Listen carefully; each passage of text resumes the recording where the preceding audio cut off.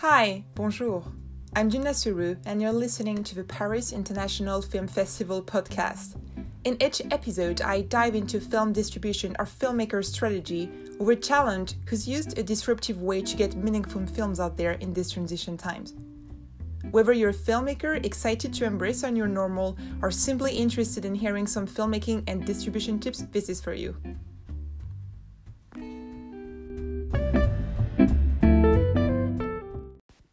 Today I've spoken with Marcus E. Acko, the host of the Shoot the Breeze show on Resonance FM.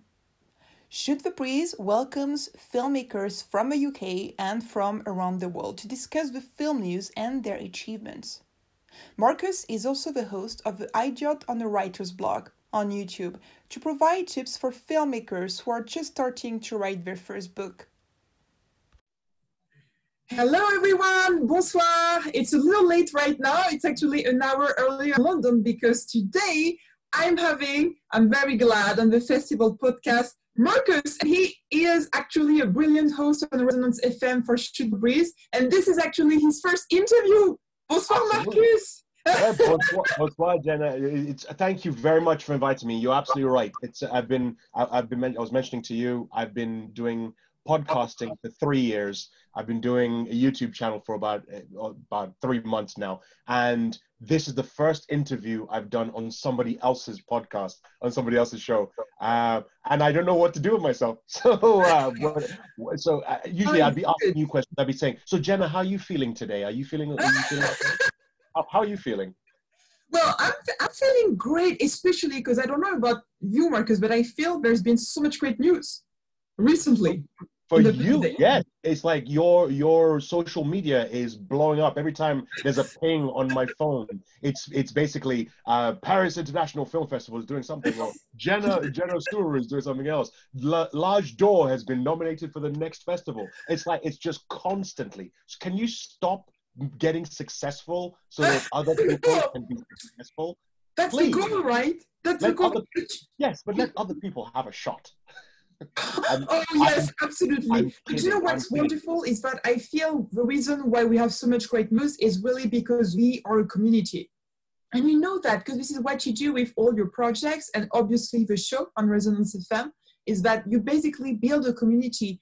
And it's really like by yourself, you're no one, but together we're such a strong community and we support each other. We also share each other's work, and obviously with the festival, supporting our filmmakers is our main goal. So this is probably why you hear a lot about us.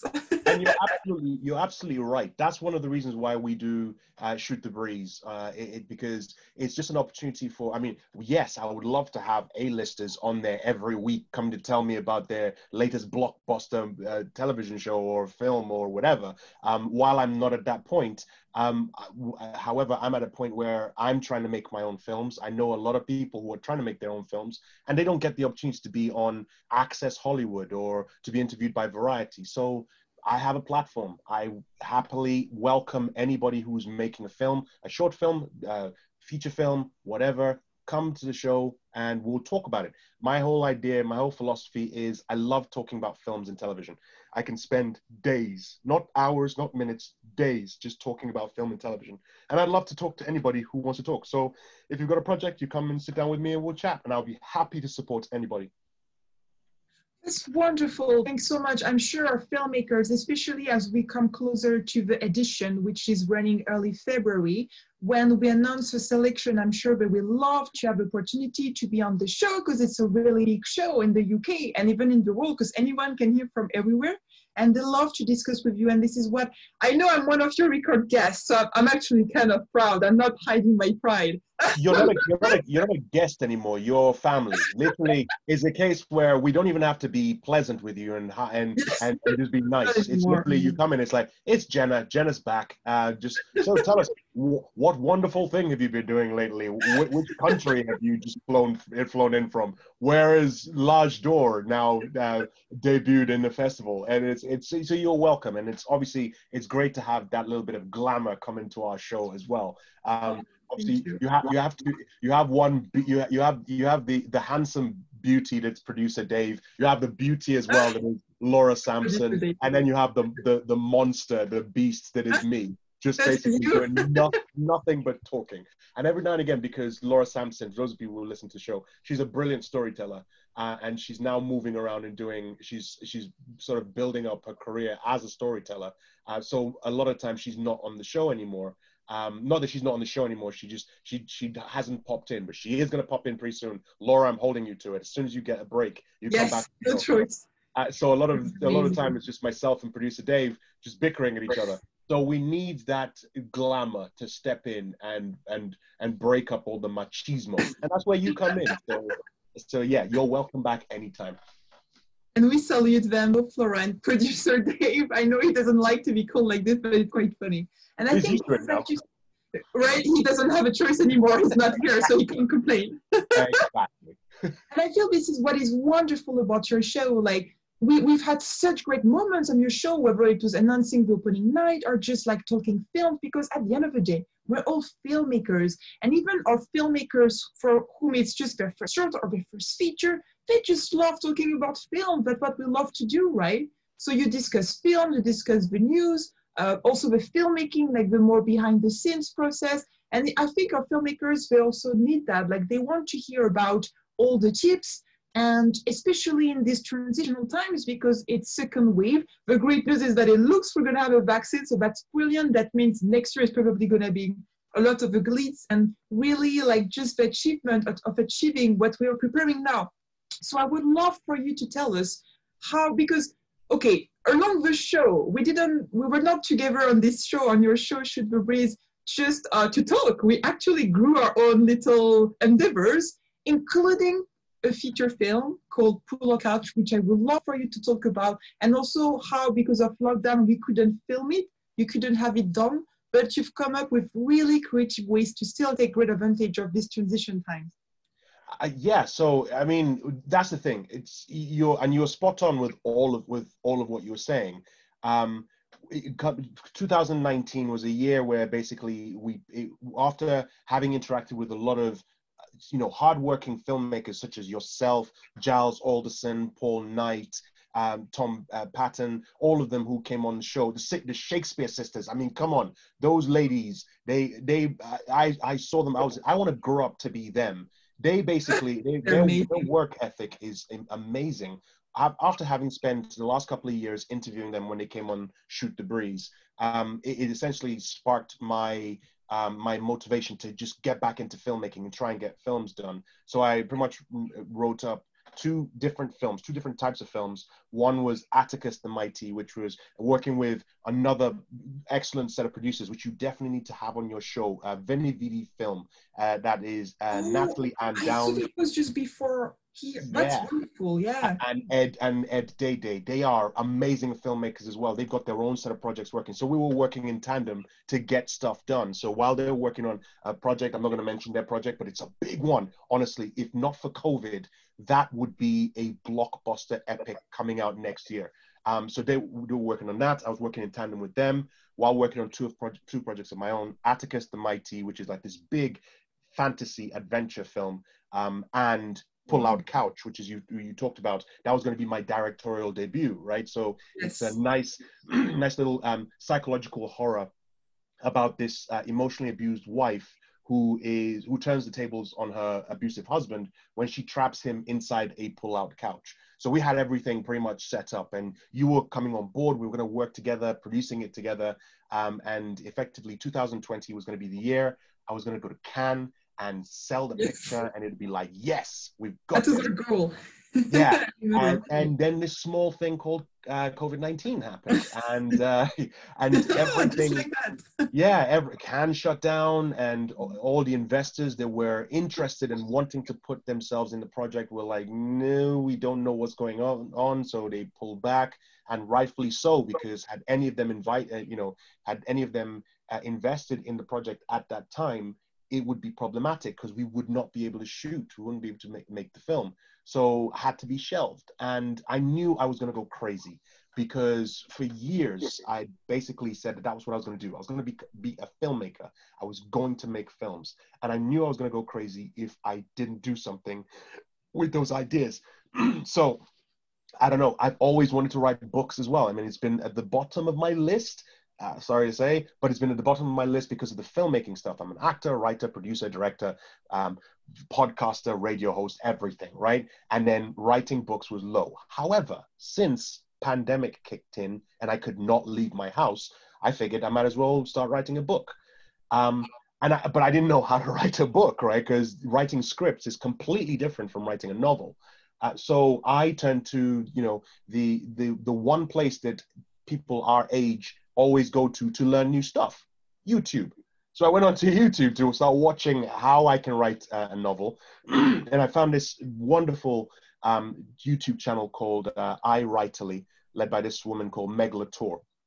And she's brilliant. She's an ex-literary agent who's now turned author, released a steampunk novel called The Cyborg Tinkerer. Amazing book. So I started following her lead, right? So, and I figured, okay, how about I convert my films into a novel? That'll be the best thing to do. So I figured, what would be the best one to do? I could do Pull Out Couch as a novel, but maybe the one that is far more flamboyant, far more adventurous, far grander in scale. So I went with Atticus the Mighty. I turned that into a novel. And as well, learning the process of making a novel, I started up a YouTube channel called The Idiot on the Writer's Block. Essentially, it's I, the idiot, asking experts like Meg Latour and other authors and other publishers, you know, advice and tips on how to write, publish, and promote my own first fiction novel. And that's been going on for like 3 months now. Because of that, it sort of, that injected new life into my artistic endeavors, because I could see that lockdown could not hold me at this point. I mean, lockdown is, and not necessarily lockdown, COVID itself is putting a stranglehold on pretty much every artistic market out there. So, I mean, you had to have been living under a rock if you didn't know that there were issues with various governments not being able to fund artists, right? In the UK, there was a massive outcry because there was this whole thing where the government had released an ad campaign. Well, no, it was a weird ad campaign. It was a off-the-cuff statement that was made where it's saying, you know, people in the arts should, maybe if they studied and get better jobs, they wouldn't be suffering in pandemic, which is like, hold on, there are people in the arts who have studied for decades to get to where they are and are now suffering because of this. So yeah, so it was a stupid statement to make. I understand where they're coming from, but it's still a stupid statement to make. So because of that, I know that COVID-19 has had a stranglehold on all creative markets, but I knew that I couldn't let that stop me. So that's why I started converting all of my scripts, my unpublished, produced scripts, into books, so I can try and do that and launch myself as a novelist while I'm waiting for the lockdown to get lifted. I'm going to go back into filmmaking. Honestly, don't. That's my first love. Yeah, that's my first love, and that's what I'm going to carry on with. And it's going to be the career I'm going to do at some point. But at the moment, because I can't do that, when I say I can't, I personally can't do that. So I'm doing what I can. That's why I've started going into books. And that's why I have the YouTube channel now, The Idiot on the Writer's Block. I think that's so inspiring and actually really smart for 2 reasons. I think, first, you know how every year on Cannes, they have at the film festival in May, they had this quite big event that is called Shoot the Book. And it means that publishers actually attended it at least once. I do have some books they offered me from, I think, 3 years ago. And it's really smart because today a lot of producers or even distributors really appreciate like books that did really well in the book market, and they want to make it a film, which is extremely smart because for many reasons, you kind of also benefit from their own marketing. Our audiences are usually quite interested in seeing adaptations. I'm actually proud I was prized for my book, which is about adaptations of books to the screen. So it's a topic I think is really inspiring. And the second point is that as we are now into a lockdown again, shooting a book writing a book to be shot later makes a lot of sense because it's safe. Also, it's a way to test your audience. And it's a way to know your audience better. Like if you release a book, even if it's a bestseller, obviously that's a really great back for your film. But even let's say you only make a few a few sales, that's already wonderful because you get to know your audience, you can speak about the story, and maybe even if a film is quite different in terms of medium, you get to understand your audience better, so you know your audience, and you also maybe see what works, what doesn't work as much. So it's almost like a little test, right? You're absolutely right. I mean, writing books it's not a shortcut. Don't get it confused. It's not a shortcut to making films.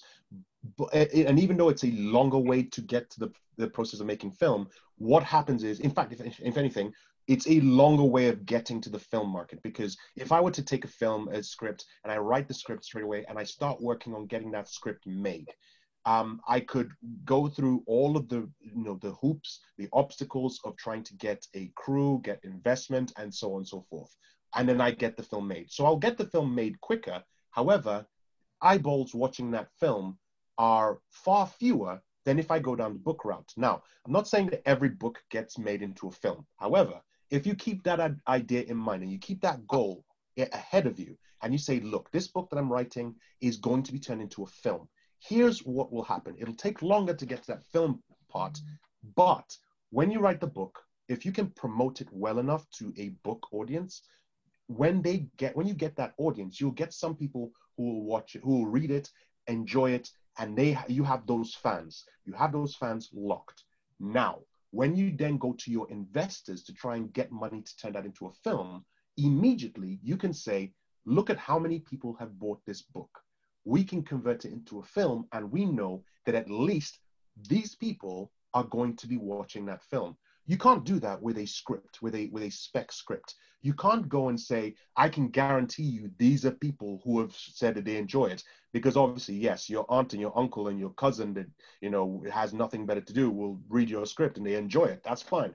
Are they going to watch the movie? They'll probably get it for free when they come and see it at the premiere with you or when you're editing it. So they won't pay for it. However, if you've got people who've actually paid for your book, then you can actually guarantee your investors that this is a significant amount of people that will come and watch your movie. As well, if your book is good enough and you can get it onto a few bestseller lists, again, that's more to do with promotion and popularity and so on and so forth. But just skip that side for a bit.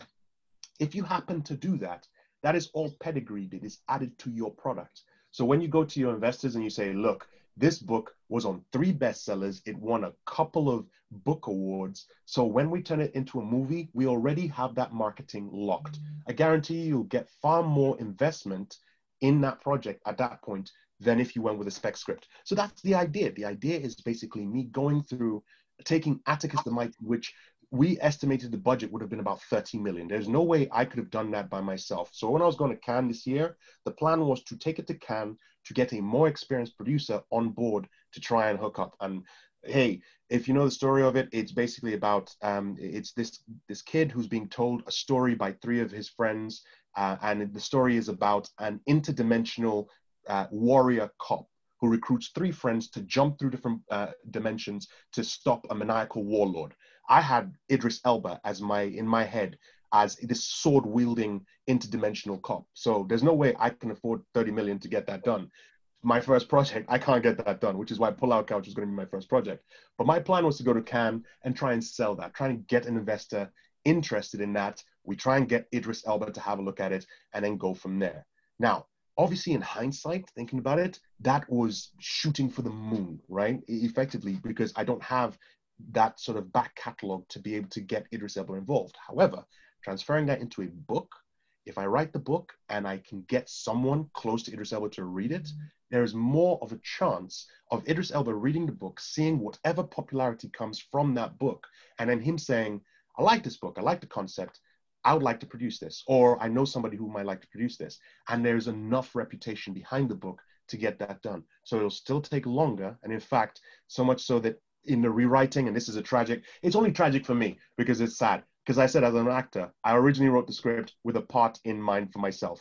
Having transferred it into a book, I realized that it's better that that character is not my age. It is better that that character is a teenager. And as such, I can't play that part anymore. So that bit is sad for me. But obviously sacrifices have to be made. So when I eventually make that movie, not only will I not be old enough to play the character, I'll be decades older than the character itself. But eventually that film would then get made. I say that eventually. I'm always optimistic. But that's the reason why I've now gone to books. And the advice I would give to anybody who is struggling in this time, I feel your pain. I do. I'm with you. I understand exactly what struggles you're going through. I know people who are going through exactly the same struggles. All I can say is keep your head up and just, that whole advice of keeping your head on a swivel. Just look for another opportunity. Don't just lie down and say, take me. Just put your head on a swivel, duck, move to the side, try a different avenue. Guarantee you, you're more likely to find another creative way of utilizing your skills that will keep you afloat until we get over this pandemic, and then you can get back on the horse and make a movie. That makes so much sense, because really also the great perk about writing a book, well, first it's safe regarding the virus, but also it's almost free. Like nowadays you can publish your book for free almost, like with Kindles, like with you can even auto-publish yourself, you can self-publish. And I think it's a great perk, because making a film correctly is actually a lot of money, probably less than decades ago, but still a lot of money. So I think, as you say, you were looking for investors and fundings. And so I think the idea of first writing a book, really make yourself just explore the universe. I think it's really smart. Maybe it doesn't suit every film. However, if you think of a lot of the biggest franchise, or the biggest films, Lord of the Rings, even Les Miserables, they're all books originally. They were not even meant to be films. So absolutely. I'm just going to throw in this caveat here, because again, and this is stuff that I've learned from having done the channel The Idiot and the Writer's Block. There are a lot of published authors out there, or there are a lot of authors out there that as soon as you said writing a book is free, that are probably yelling right now into their devices, it is not free. Technically, yes, you can type up something and put it on the internet, and that's you having published a book. So technically you can do free books, but it is difficult to, I'm just going to put that caveat in there, that you do spend money in order to get, if you want to get your book seen by the majority of people, you will have to spend money. But that's the same thing with anything, right? Even with films, even making films, yes, technically you can shoot a film for free. You can take a film or your iPhone, and you can shoot shoot a film on an iPhone, and spend virtually nothing and try and get that into festivals. Technically, you can do that. It won't necessarily take you far.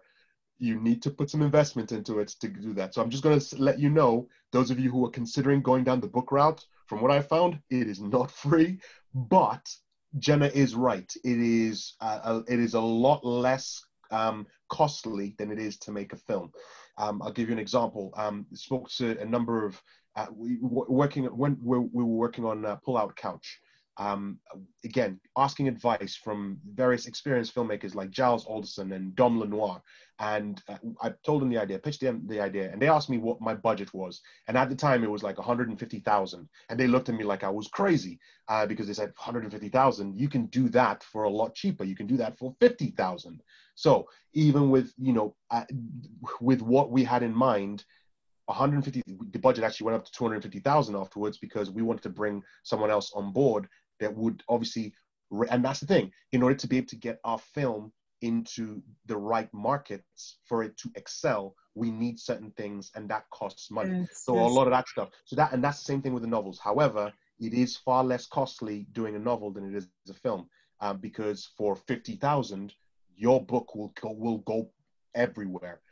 Not saying that you have to spend 50,000. You can spend less than that. You can basically put a budget of maybe around 5,000, and you can get your book to into the right hands, into the right markets, polished to be effective, because you have to pay for things like, I'm not saying you have to, but you can pay for things like editorial services, people editing your books.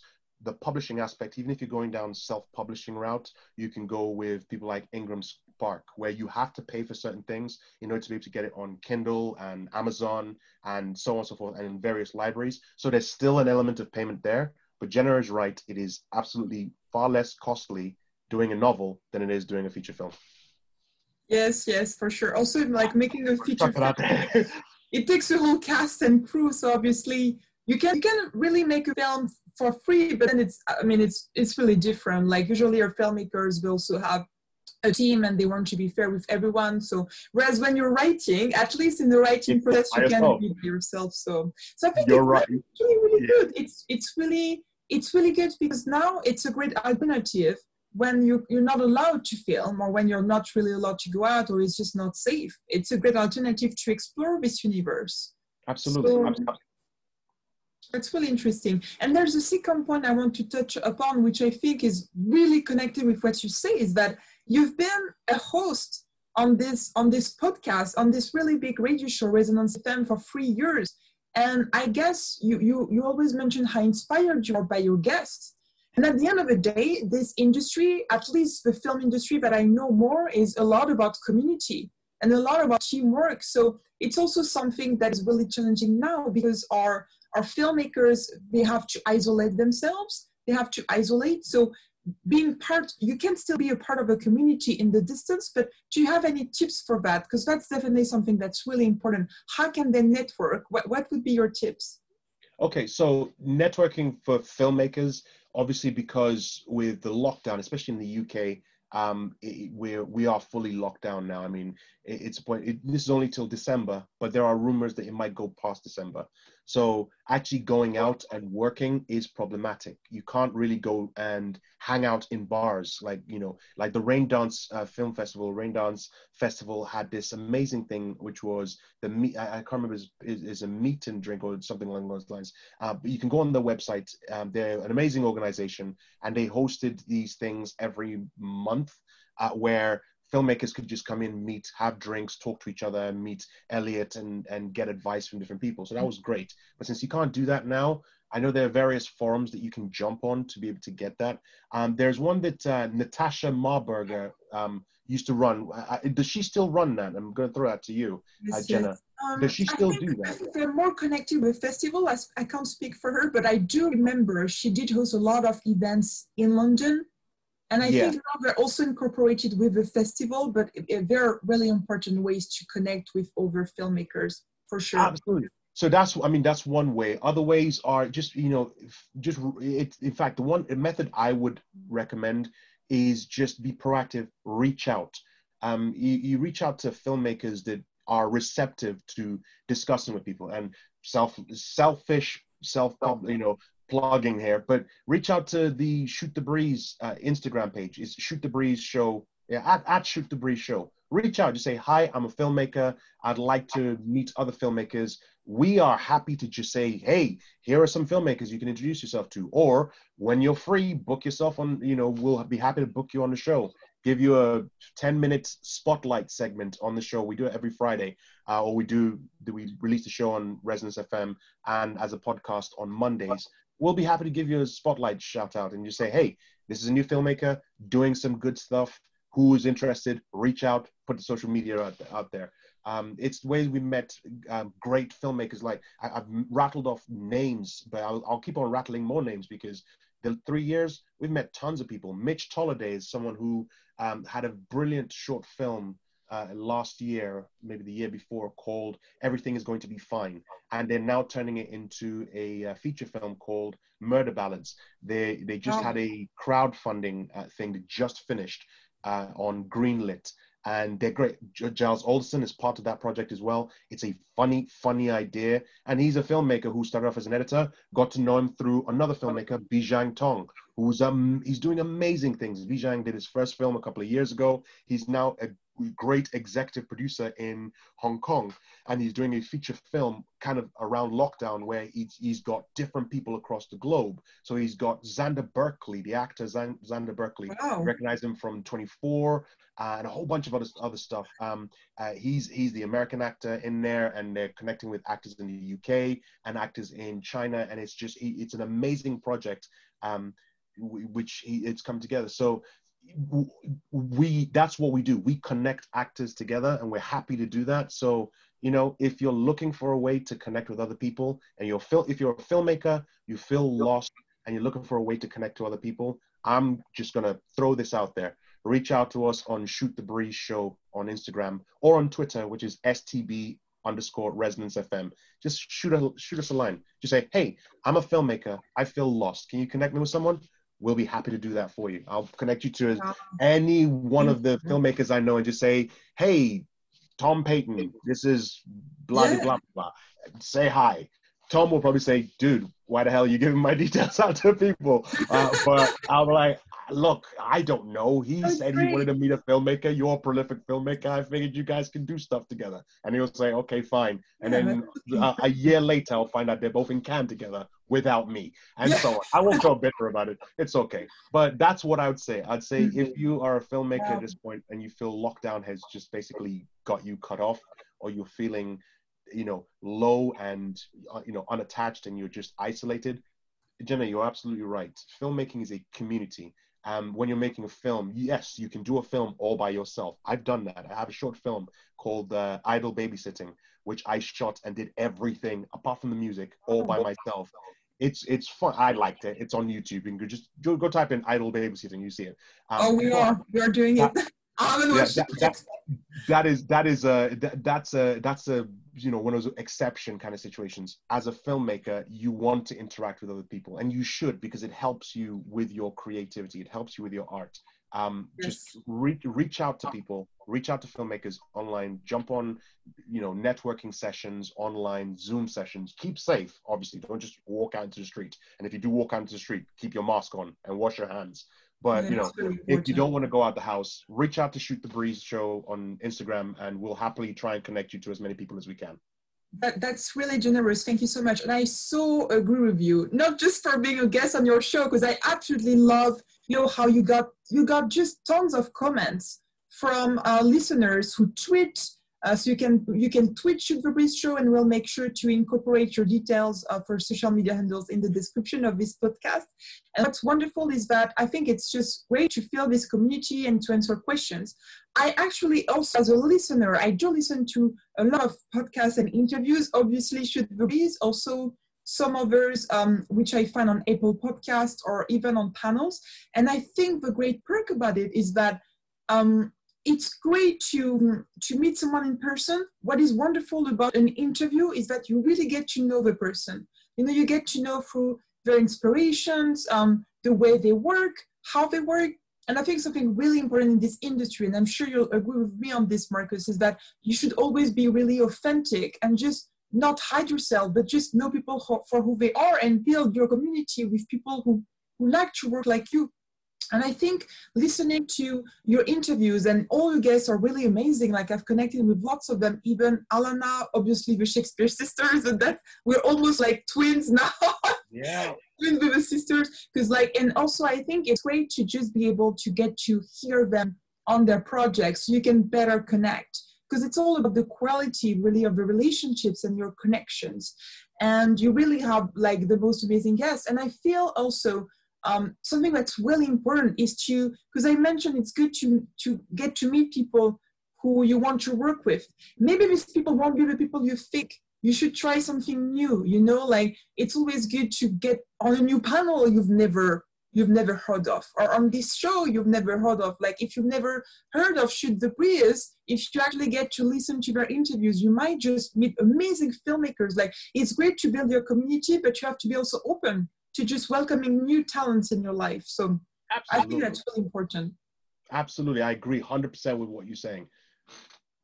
Yeah, it's like, I think it's what's so incredible also about the festival and your show is that we do have several categories of, it's like we do have very several inspirations, and our audience and our filmmakers are worldwide. So you get to know people you probably wouldn't have met in other circumstances. And I think that's really important. When you think about it, how with your films, you need to have such a unique voice to make it heard because it's so competitive.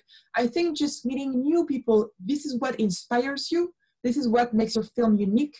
And this is really all that you need. I love that in our community, like with the festival, we have filmmakers, like talents from everywhere in the world, and also from completely different backgrounds, inspirations. Some are not even in the film industry, but they are very big cinephiles, like some of your listeners. And I think this makes us so rich. And I love this. And I love that on your show, you have some filmmakers who come and speak about their projects, which are in horror. Some, like the sister, have more like coming out of age films. And I think that really brings something really authentic and really, it's very rich. And I really appreciate that. I really relate with that.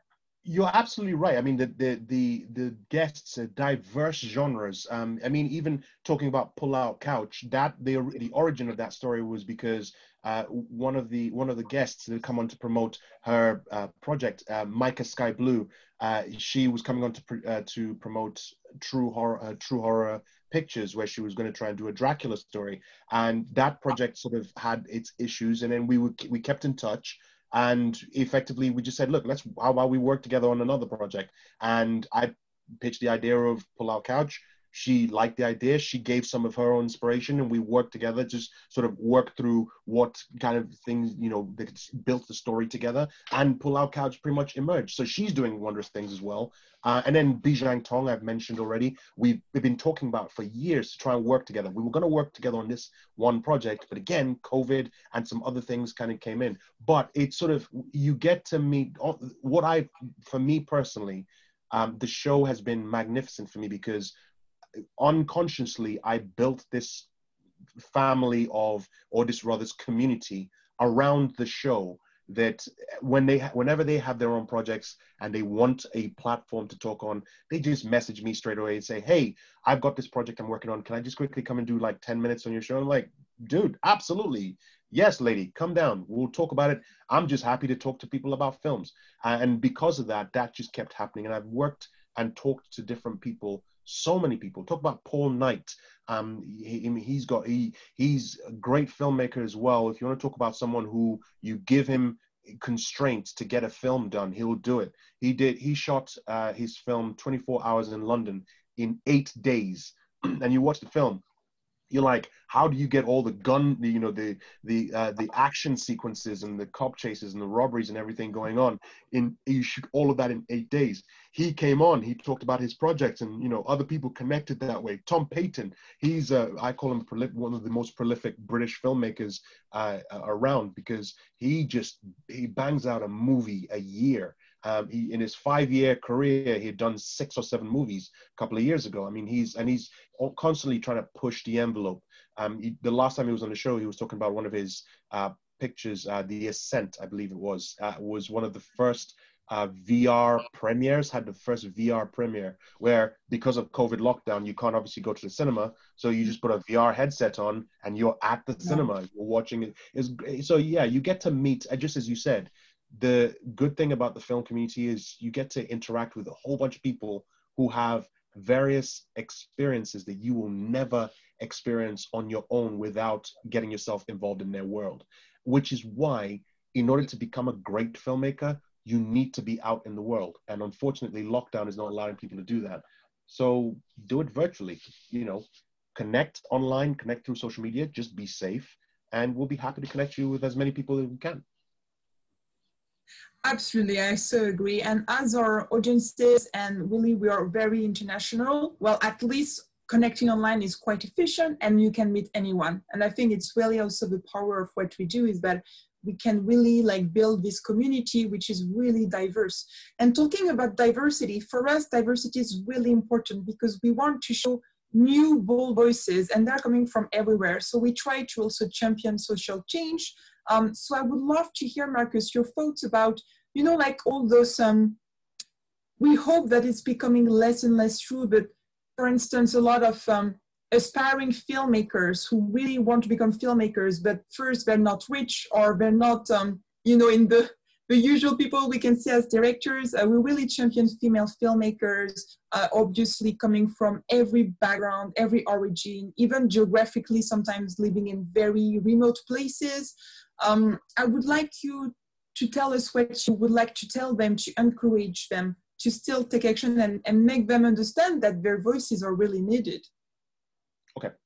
So first things first, I will say it's not easy. It is not easy at all.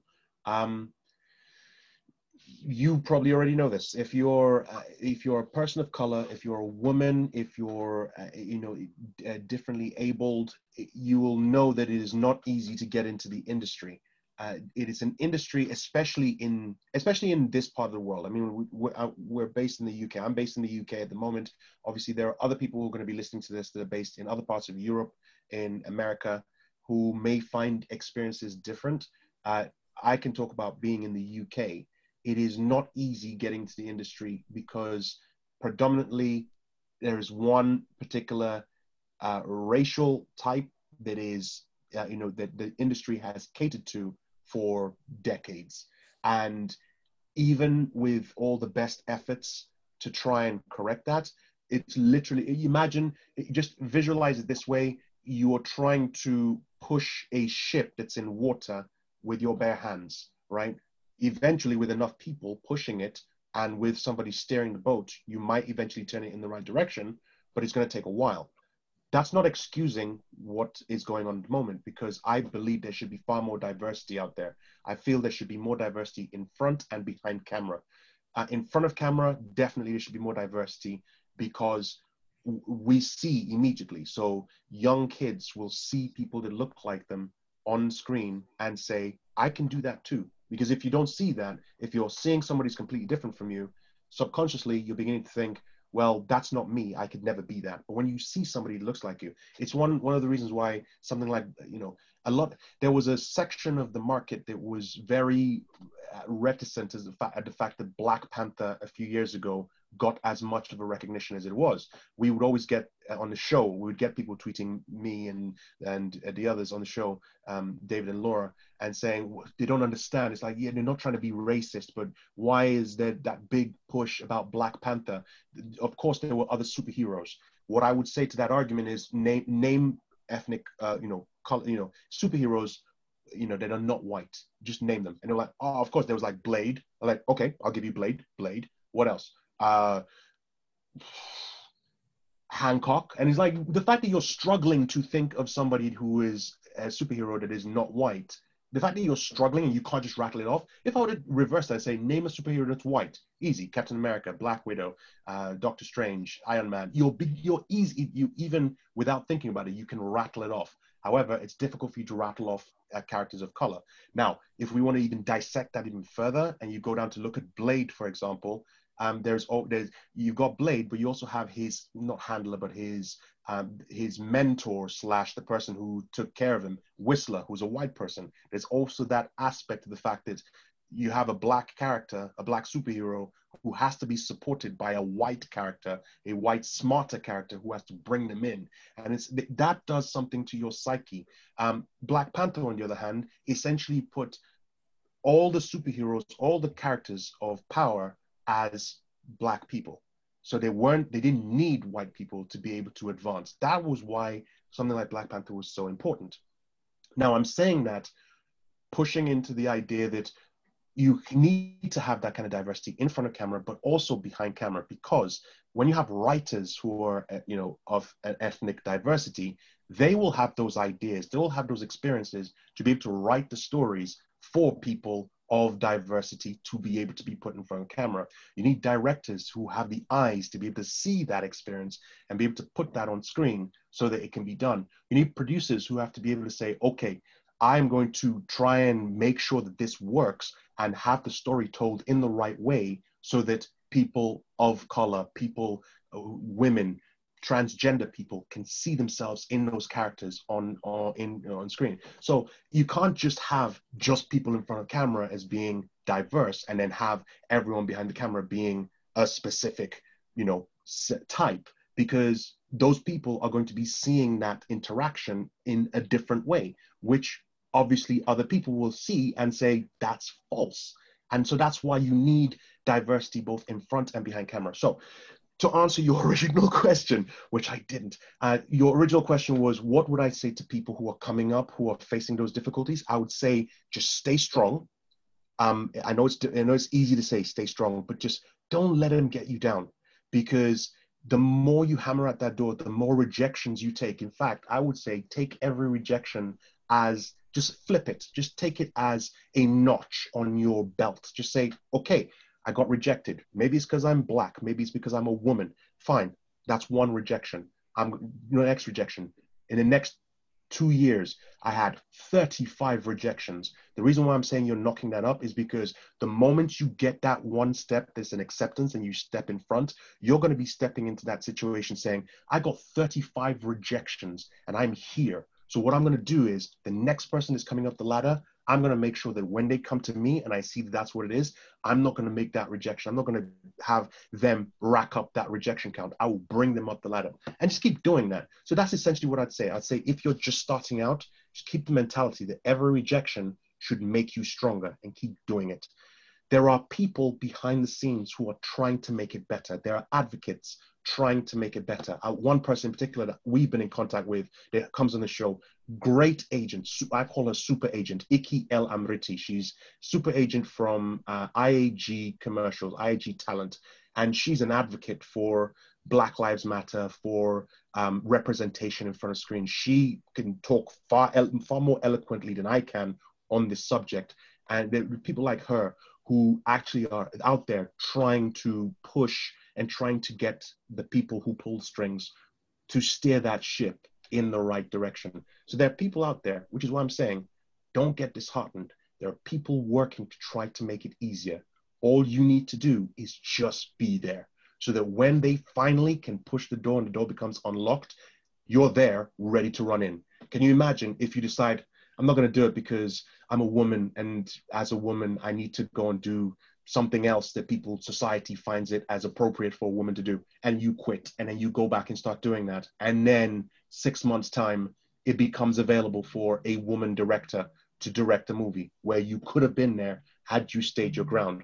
You don't want to be that person. So all I'll say is stand your ground, keep doing it, keep notching up those rejections, because at the end of the day, when you finally make it, it'll be a great story to tell. You just basically say, hey, I took 150 rejections and I was here. You become that meme that was going around that when you get to a certain age, and I'm sure social media does that on purpose, when you get to a certain age, it's the meme that goes around and says, if you're feeling disappointed that you haven't made it at 30, here's a list of all the people that didn't make it until we were 30, and you get Oprah, and you get Tina Fey, and you get Alan Rickman and whatnot. And then you start to approach 40, and then the new meme comes around, which is, if you're 40 and you haven't made it, don't be disappointed. There are these people. And the list gets shorter and shorter, but there's still people on there like Samuel L. Jackson and Morgan Freeman and Alan Rickman and so on and so forth. It's a joke, but it has a kernel of truth to it. Just stay in there. If you really believe that this is where you need to be, you'll get there. Just stay in there. Oh, absolutely. I absolutely love that. I think this is wonderful. I'll definitely include the Paris Festival with advocates of diversity. And I think what you say is really, really inspiring, to say that even if you get a rejection, and we all know that a lot of firms go to the same category of a population, a very few females likewise, well, they don't really have access to a lot of funds, and it's the same story. Well, it's actually really inspiring to know that it's actually a great story to tell later. And it's also probably a way to get better. Like, I know that one of the things that really motivated to get better, I mean, it's a little sad to say it, but I feel very thankful for it, is that I thought I will be young and I will be a woman, but I'm gonna learn everything. Like my first internship, it was at Panavision. I learned, you know this, but I learned acting, I learned script writing, I learned directing. Like I tried to really learn the business, everything. So I ended up for my first feature to have many roles, but the truth is that I could talk about all these things, and I could have a serious conversation with every head of department. And I think people, they do get respect for that. I think at the end of the day, there is a special place for those who still handling there. And let's have a think about even Parasite is the first non-English film that won an Academy Award. And I think now with Netflix and all our more international audiences, our audiences, they're craving for news stories. And I think it's important to think about your audiences, not just the industry, because obviously the industry is what it is for now, but it's also changing. But our audiences, they want news stories. So they want your voice out there. And I think your advice are really important, because it's a lot about support and really solidarity. I think it's also a lot about education. So really like listening to Marcus' show is really important, because you will get to know new talents, you will get to know new experiences. And really right now, we don't really have an excuse. Right now we're in lockdown. It's either now or never. So we can we can get that knowledge. And also maybe a message for everyone who is listening and who is not part of diversity. I think it's really important for you also to educate yourself. Think about your favorite films. Who is behind them? Are you sure you really care about your audiences? Because your audiences, whether you like it or not, is also a lot of women, a lot of people of color. So if you really respect your audiences, you should know about what they like. You should know about their history, their struggles. And I think it's a question I always love to ask people. We know when we are in the interview process, before I kind of hire them or have them on my team, I always ask them how it was working with women before. And I can guarantee you the answer is always very interesting. Hearing them talk about, other people. And I think, especially, I don't want to be too particular, but if you're a white male, in your 30s and you live in a big city, think about all these things, and think about when you request something. Just think about, your audiences and how they feel, and think about just all this, just reflect on that. Because I think it makes a big difference. And whether you like it or not, you might get blocked someday. And I think it's really good because, as you say, we're really big advocates of change. And I think it's just really fair because first it's the right thing, but also because our audiences, they want to hear these new voices.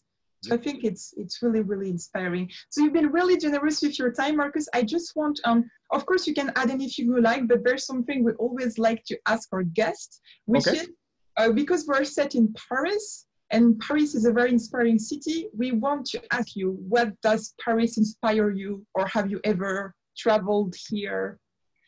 Paris is a place I haven't been to yet. I've been to Cannes, but I haven't been to Paris. I want to get to Paris because whenever I visualize Paris, there are two types of films really pop into my head. One of them is basically any Woody Allen film where he references Paris, obviously. But also this film called, and it's skipped my brain. It's, I can't remember the name of the film, but it's got Jean Reno in it. It's got Kevin Kline. It's got Meg Ryan in it. And French Kiss, that's it, French Kiss. And the film it's about this American woman who's afraid of traveling, and she's afraid of flying, but she gets on a plane to fly to Paris because she thinks her boyfriend is breaking up with her to go out with this French woman. So she gets on the plane and flies to Paris, and then meets a French con man who played by Kevin Kline. And it just stuck in my head. And because of that movie, I want to go to Paris. I've never been. I want to. I just walk and breathe and know it. I'll breathe it. I'm like, that's just what I expected. But I want to go there because of all the films that I grew up watching that have romanticized Paris. I know it's probably not going to be the same as in the movies, but I want to go. I'm a long advocate wanting to go to Paris. I want to go. I haven't been yet, but I'll go. I'm so excited now because I feel that when you come, we're gonna tour together. Yeah, Paris is waiting for you. Yeah, we have Eiffel Tower with us. That is amazing. Sure. Yeah. That's really good. That's really good. I'm really excited. It's so funny you can, but not Paris before. Not yet. Not yet. Not yet. Not yet. Film I was thinking of. Midnight in Paris.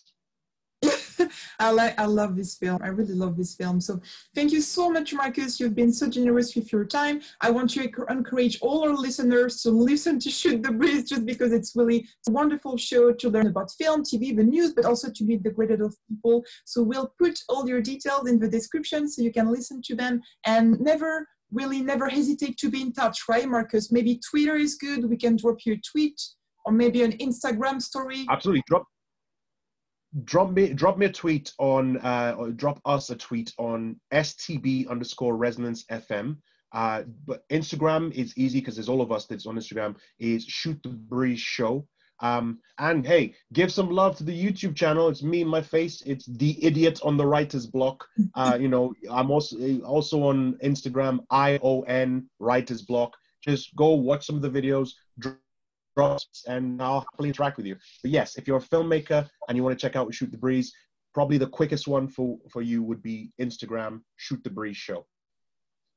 That's wonderful. And it's also part of the education we talked about. So we really appreciate it. Thank you so much for meeting these great people and sharing their experiences with us. I really appreciate that. Not a problem. I'll be happy to come back anytime, even if it's just to sit here and listen to you talk.